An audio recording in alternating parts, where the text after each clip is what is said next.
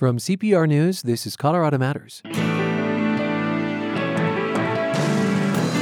During the Trump presidency, donations to the ACLU of Colorado poured in, doubling the civil rights group's budget. There have been growing pains, a CPR News Colorado Sun investigation reveals. The ACLU suffered a bruising defeat at the state capitol as it tried to limit arrests for low-level crimes. And during the debate, some opponents say they were bullied. CPR's Allison Sherry and the Sun's Jesse Paul take us into their investigation. Then, the state Supreme Court still has to say yes, but how will the new congressional map affect who represents you in the U.S. House? That's in the latest episode of Purplish. And later. Happy birthday, dear Charlie! Denver's Charlie Burrell, who broke the color barrier in symphony orchestras, turns 101. Need more reusable bags to get you ready for Colorado's ban on plastic bags? There are several can't get them anywhere else options to pick from when you start your membership today. Well-made and sturdy, these CPR-branded thank you gifts are fun and functional ways to show off your support for unbiased news and inspiring music. And you should be proud. As a member, you help make great radio happen. Donate at CPR.org, and thank you. This is Colorado Matters from CPR News and KRCC. I'm Ryan Warner. The ACLU of Colorado has not shied away from big fights in recent years at the state legislature and in courtrooms. But the organization is at a turning point and just recently lost its entire public policy team. CPR's Allison Sherry and the Colorado Sun's Jesse Paul spent the summer digging into the organization and join us to talk about their reporting. Welcome to you both. Hello. Hi. The headline at CPR.org and at the Sun reads, "The ACLU is more powerful than ever at the state capitol, but at what cost?" It asks. Jesse, expound on that for us. Sure. So the ACLU of Colorado has really been this incredibly successful organization at the Capitol in recent years. But in the most recent legislative session that just ended over the summer, they had a pretty big loss. It was this bill to prevent people from being arrested for a large slate of crimes, except for kind of the most serious ones like murder or serious assault. It failed. And along the way, it really upset a lot of lawmakers and people in law enforcement community over how the ACLU tried to use its tactics to get the bill passed. And it seemed like there was this big shift in strategy going on behind the scenes. So Allison and I both noticed this, and we wanted to look into how they got so powerful and what happened that they upset so many people. The cost that we were talking about really isn't a financial one. It's this cost to their mission, maybe to their reputation, and maybe even to their future goals at the Capitol. Allison, say more about the ACLU's track record leading up to this at the state capitol. Right. I mean, he just talked about the loss. In recent years, they've been roaringly successful there. They've passed major police reform legislation, a death penalty repeal. They passed a bill requiring people in jail to be seen by a judge within 48 hours, which was a really big deal in rural areas. They've become people who play to win, and they usually do win. And so with this success has come massive growth in both their budget and their power. Can you describe that growth for us, Jesse? Sure. So we looked into federal tax filings for the ACLU of Colorado, and the numbers were really eye-popping. The organization's revenue doubled to $2.8 million in 2017, up from $1.4 million in 2014. Oh. That correlates with the President Donald Trump's election in 2016. And the increase was really driven by donations. If you look at the filings, you could tell it was people giving more money. But it wasn't just money. In 2018, the Democratic takeover of state government really poured rocket fuel onto the ACLU of Colorado's ascent. And then last year, the murder of George Floyd in Minneapolis kind of brought to the mainstream these policies that the ACLU of Colorado had been pushing for in the background. So a lot of people were calling for them now. And this has meant more money, more clout. Allison, one source in your story likens the more recent tactics of the ACLU of Colorado to those of the NRA, the National Rifle Association. That caught my attention in the piece. Yeah, and just to clarify, it's a statement about their grassroots organization, not about the politics. The NRA, though, has been famously amazing at organizing people on a dime to protest, write letters, show up in the halls of Congress to defeat gun legislation. And that comparison is something that the ACLU does not find offensive. A few years ago, the national group said it themselves, again, as a reference to the sort of grassroots mobilization that the NRA has been has found so effective in the past. And that the ACLU wants to harness itself. Exactly. No doubt that outside events, Allison, on the national scene have helped shape the ACLU's direction, right? Yes. And, a lot of people listening may remember the ACLU of yore, the group that defended the Nazis in Skokie, Illinois in the 70s, where free speech was the core value. And I think the current ACLU would say they still care about those values, but something interesting happened in 2017 that changed the way the national organization looks at free speech. In Virginia, the state chapter there defended some white supremacist rights to march in Charlottesville. And as you know, that infamous rally turned deadly in the end. Oh. And after that, the national group had this reckoning conversation and decided that representing those white supremacists' right to protest was the wrong decision and didn't line up with the organization's core values of racial justice. And so they changed the rules nationally. If a state organization wants to defend a group that doesn't align with those values, it can do so, but it has to go through a couple of internal committees first for permission. Now, the ACLU of Colorado points out they just went through all of that and wrote an amicus brief on behalf of a former Cherry Creek High School kid who posted something anti-Semitic on Snapchat and got in trouble. So I hear in this a shift towards racial justice for the ACLU. Does that capture it, Jesse? Yeah, I mean, I think there's a maybe broadening of the organization's mission somewhat. They're trying to be more offensive than defensive. I think when people think of the ACLU, they think of this organization that, goes around suing people or filing lawsuits or defending people in lawsuits, to try and promote free speech or First Amendment rights. And, this also comes, this broadening of mission comes as they have a new executive director in Colorado, and Deborah Richardson. She just started in March. She said they're really pushing forward as opposed to just holding the line. Here's Richardson. We're very clear that the goal is to dismantle these systemic injustices. Those who have been disenfranchised in this state, they deserve this power. They deserve this advocacy because no one else is speaking up for them in the way that they need to be heard. So that's how they see themselves fitting in and advocating in Colorado. As you reported this story, the entire public policy team resigned. What have you learned about that? Yeah, it was unexpected. Denise Maez, Rebecca Wallace, Elizabeth Epps departed all in the same 2-week period earlier in September. Denise, who was the director, said she was proud of her time at the organization and her accomplishments there, but she ultimately wanted to go a different direction than the ACLU is going now. Anything you'd add, Jesse? What I can tell you is that these 3 women who left were really responsible for the ACLU's gains at the Capitol in recent years. They built, a lot of capital at the Capitol along the way. And I can tell you that the political world is really buzzing about their departure. And the ACLU board chair, Dr. Maurice Scott, sent us an email in the middle of this reporting, denied that there had been any sort of strategy change at the ACLU, that the organization is still devoted to criminal justice reform. But I guess what's unclear, to Jesse and I now is who's going to carry that mantle with all these big brains leaving the organization at the same time, months away from the start of the legislative session.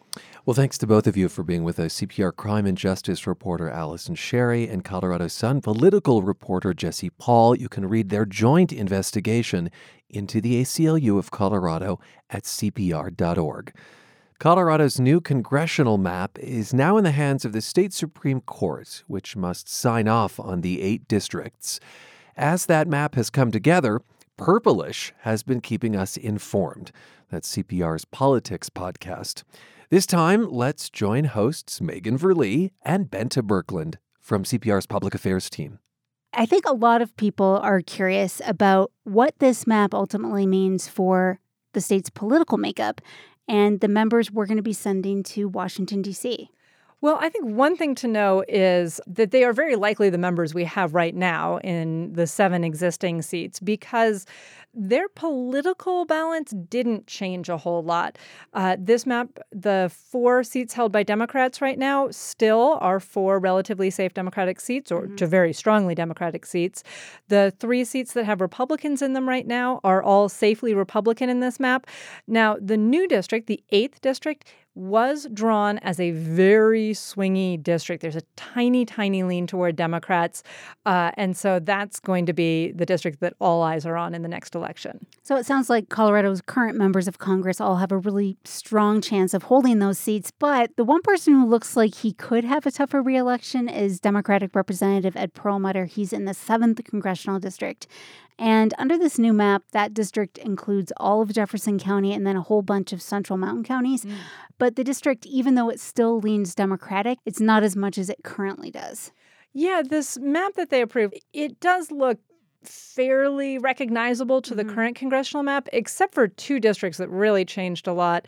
The 5th district, which used to have a bunch of mountain counties, is now really just the west side of El Paso County, Colorado Springs and its suburbs. And then those mountain counties and a few extras got put into the 7th district. I think that's going to be really interesting for Perlmutter. He's this really constituent-focused kind of congressman, and he suddenly has new constituents with really different concerns than those suburbs he's been representing.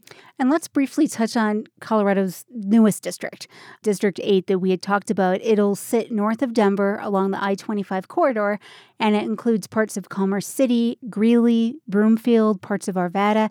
And this would be by far the most competitive congressional seat in the state. Exactly. And I think it's pretty notable that through this whole process, almost every map they looked at, I have to confess I didn't follow every single map, had the 8th district there. And I think that really speaks to the fact that there's been so much growth on that northern Front Range corridor that it just doesn't feel logical to put a new district anywhere else because that's where the new people are. I'd say two things stand out. We've talked about it being the most competitive, and then also it would be the most diverse district in the state, close to 40% of the population identifying as Hispanic. Yeah, there were some groups that were hoping to draw like a majority-minority district, and this one doesn't quite achieve that. But between the Latino residents and residents of other races, it is almost equally split between whites and people of color, which I think could make for some interesting electoral politics. To go back really briefly on the competitive point, I think it's interesting. They sort of followed history on this because the last time Colorado got a new district, the 7th, which was like 20 years ago, they drew that to be a very competitive district. So I think there's this tradition of if you get a new district, try to politically balance it and then let it shake out over time. Yeah, and I think depending on the outcome, obviously, of the election, this 8th congressional district could give the state a 4-4 split in the congressional delegation. Republicans and Democrats. Right, if a Republican wins. And I talked to a Democratic political strategist, Ian Silveri, to get his take on the map and everything. And I'm very curious to hear what he had to say. Well, his quote is, as a partisan operative, I would have liked 6 safe Democratic seats, which makes sense. That makes sense. But Ian said in terms of realistic outcomes, that honored the state constitution, respected communities of interest, created a fair map. He said, quote, I think this gets pretty close. Huh. That is an interesting take because as the commission was going through all of its work very late Tuesday night, I was, of course, also obsessively on Twitter. And Twitter was full of Democrats who were increasingly agitated by what this map was going to look like. People saying, come on, we've got a Democratic governor, 2 Democratic senators, all the state offices are held by Democrats. How can we end up with a delegation that is evenly split or close to evenly split? Like, they really feel that Democrats gave up some power by going to a process that favors a very politically middle-of-the-road map. I mean, we may not get a 4-4 split, but that's a good caveat. But to your point, that it's even a possibility. And I've heard you mention this point. Oh, yeah. So I have an obsession about this, which I actually vented on Twitter while I was watching all of these people being mad about the map. Actually, I saw that. And then you said, I may bring this up in Purplish, so I was expecting you to bring this up. Well, I also asked if anybody could prove me wrong, and nobody did. So now I'm going to run through my theory, which is just simply that Democrats who are mad that there are not more Democratic, safe congressional districts in Colorado need to move out of Denver. Because if you look at the political makeup of these districts, Democrats in Denver have a 57-point advantage over Republicans. That's crazy. Double the Republican advantage in the most Republican district on this map. So basically, Democrats are throwing away a huge amount of electoral strength by packing into a city that always gets put in one district.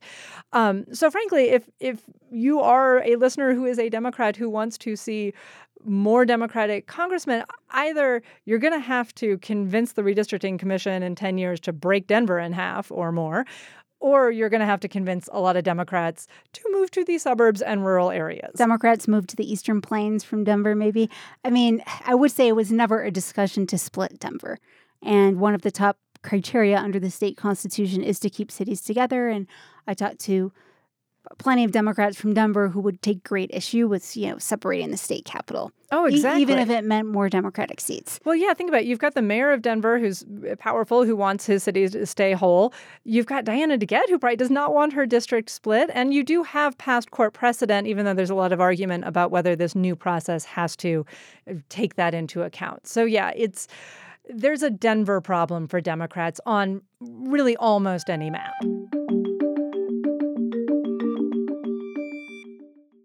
They did 6 rounds of voting, and there was quite a bit of downtime between the votes because nonpartisan staff had to tally the ballots and see. Yeah, there were these complicated ranked choice ballots.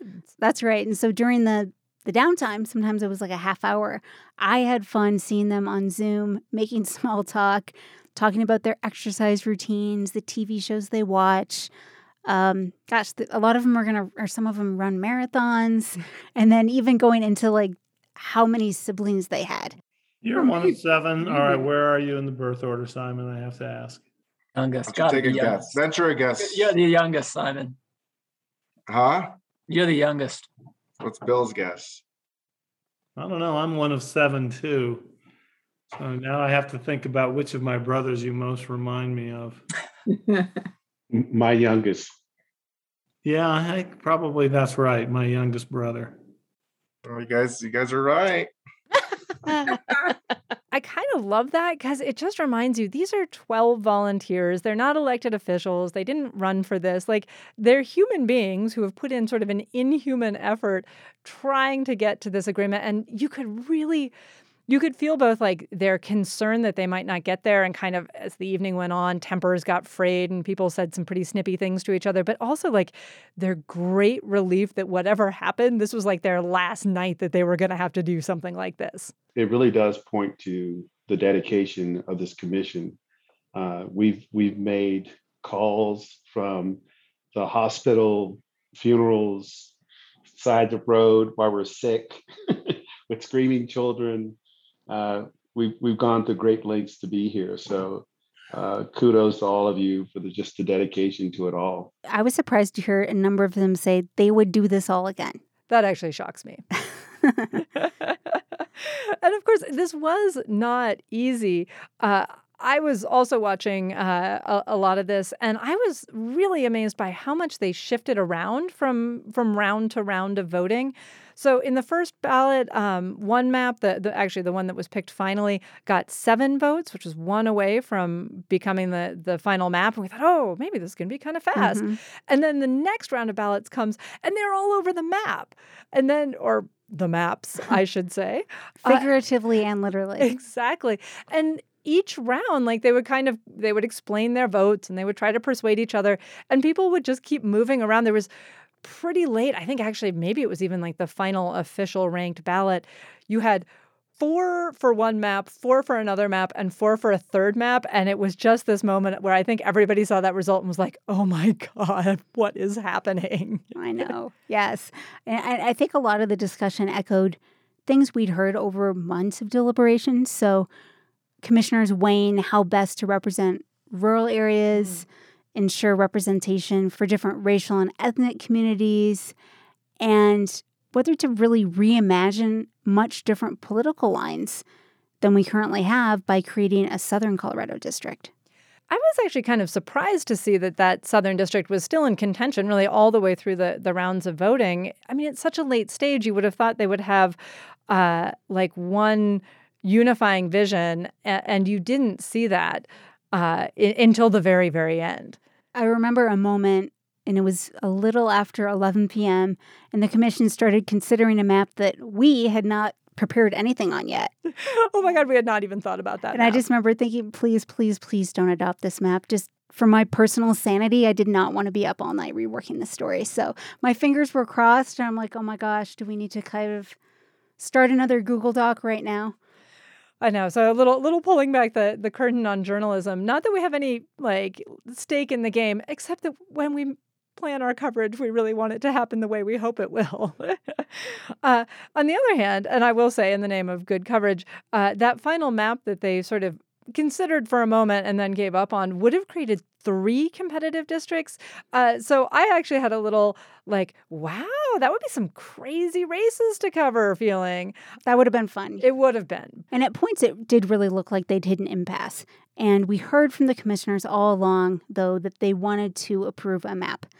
And they ultimately did select the map that was closest to the default, that nonpartisan staff plan that would have been submitted if they didn't reach an agreement. Something that was really clear watching those final minutes of the meeting, like the last 10, 15 minutes as the clock ticked down to midnight, was that it wasn't like they had this massive breakthrough and suddenly the 11 commissioners who ended up voting for that final plan just fell in love with it. It was much more a moment where they're like, ooh, we are not going to get to agreement through debate. Here's a plan that is very similar to what's going to get adopted by default if we don't come to agreement. So let's all vote on it and put our stamp on it to show that this process worked. Even though it's not explicitly a failure if the staff plan was ultimately submitted, we heard from a lot of commissioners that they felt it was their duty in fulfilling what voters had intended for the commission to vote on a map. And so I think you're right. They did feel a lot of pressure there, and they only had minutes left. Yeah, and backers of this way of doing things were so excited when they got to that final map. I was chatting with one in direct messages, and he's like, look at this.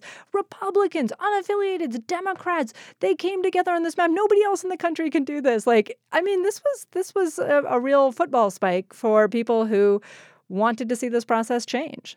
And I think we'll have fun watching around the country as other states are approving their maps and just seeing how things go. Yeah, remember, in Colorado until now, in most other states, this is lawmakers and party operatives doing this in back rooms. To get to a map in public, even if it was at times a messy process, is a real departure. And we heard commissioners say that going across the state through all these public hearings, they saw communities they'd never been to. They heard from citizens about how people view their communities, and they learned so much. There were more than 5,000 online comments, more than 40 hearings. Unaffiliated Commissioner Jolie Bronner talked exactly to your point about how different this transparent process is compared to the alternative when you have state lawmakers drawing maps. She said, when you think of smoky caucuses, those are gone. And I feel like that's such an amazing piece to be part of it. And I feel like I'm part of a community. And in reading all of the comments, all over 5,000 of them, I would still keep reading them. I think it was so amazing how involved everyone was in this process. And I think it was really fantastic that we got to be part of this first group that had the public more involved in this process than they've ever been before. And I think that's something we should really celebrate. That was something that definitely stood out to me, that despite the countless hours and yes, sometimes some really difficult conversations, how many commissioners said they would do this all again? I am shocked by that. Just shocked. Now, they might not actually even be done, because the next step in this is the map goes to the state Supreme Court, and groups that don't like it, that don't feel that it landed on the right places or fulfilled the constitutional criteria, they can challenge it. Should the justices agree with any of those challenges, the map goes right back to the commission. They go right back on Zoom, and we get to do even more of this. You'll get a bonus purplish episode. Whee!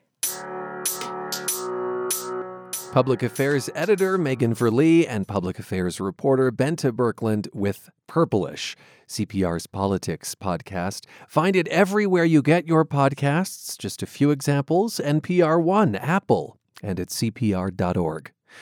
When we come back, celebrating the Jackie Robinson of classical music. Robots moved from science fiction to reality a few decades ago, and now they're an ever-increasing presence in the workplace. How does that shape the economy? Thursday night, David Brancaccio of Marketplace and I, Avery Lill from Colorado Matters, discuss automation in the workplace at the closing keynote session of Denver Startup Week, focusing on everything entrepreneurial in Denver. Events are in-person and online. Schedule at denverstartupweek.org. It's Colorado Matters from CPR News. I'm Ryan Warner, and happy birthday to Charlie Burrell. The Denver bassist and luminary turns 101 today. We were at his centennial celebration last year, where we met Burrell's cousin, jazz pianist Pernell Steen. Happy birthday, dear Charlie. Happy birthday. Today is an historic event because we are celebrating the 100th birthday of one of the most preeminent musicians who ever played, Charles Edward Burrell Sr. He is known as the Jackie Robinson of music. He broke the barriers in classical music and was the first visible African American to play with the symphony orchestra when he came to Denver in 1949.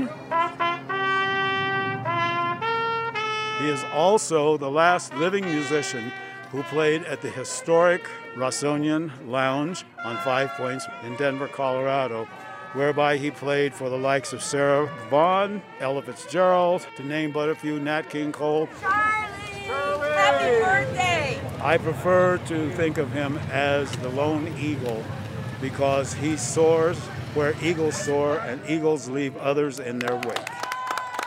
You heard there from Denver musician and Charlie Burrell's cousin, Pernell Steen.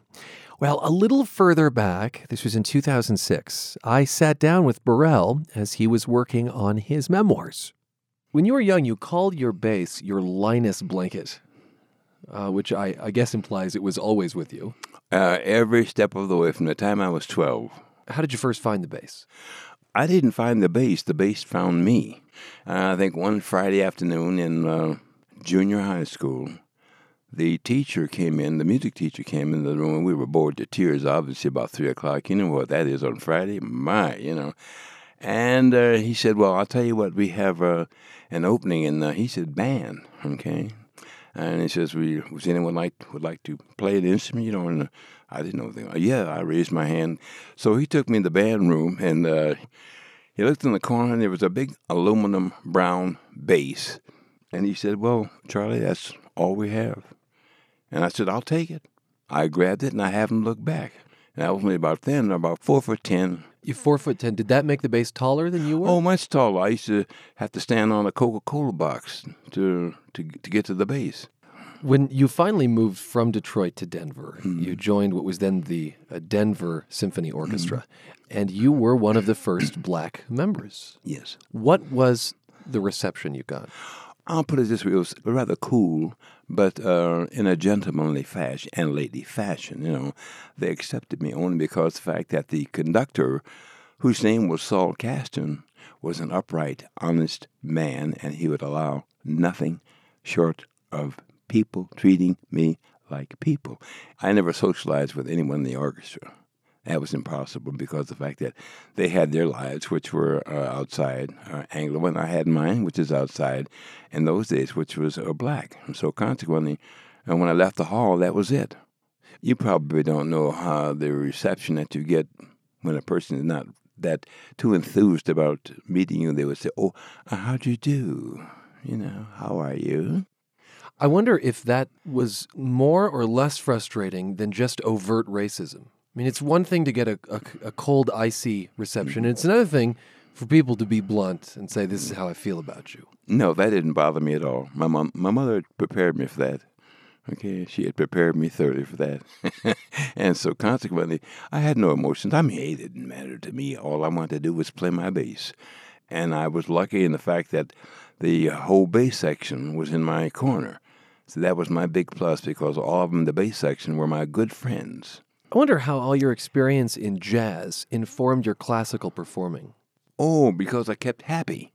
I was playing jazz 4, 5, 6 nights a week because in those days they only had 1 or 2 concerts in Denver. And one concert was on one night when we played, and I'd finish the concert at 9:30 and be on the job with the Alrose Trio at 10 o'clock. Are you implying that you weren't happy playing the classical? Oh, no, I was profoundly happy. But what kept me sane was the fact of playing good jazz with people who had no hang-ups, okay? Symphony musicians were a little strange, and still are. They have this thing about them and about looking down their nose at everyone else that plays another instrument And that was the exposure I had with them. But with the jazz, it was not like that. Charlie Burrell there, speaking with me in 2006. Today, he turns 101. Rather than sing happy birthday, let's listen to this archive recording featuring Burrell on bass with the Ralph Sutton Trio at the Lakeside Amusement Park Jazz Club.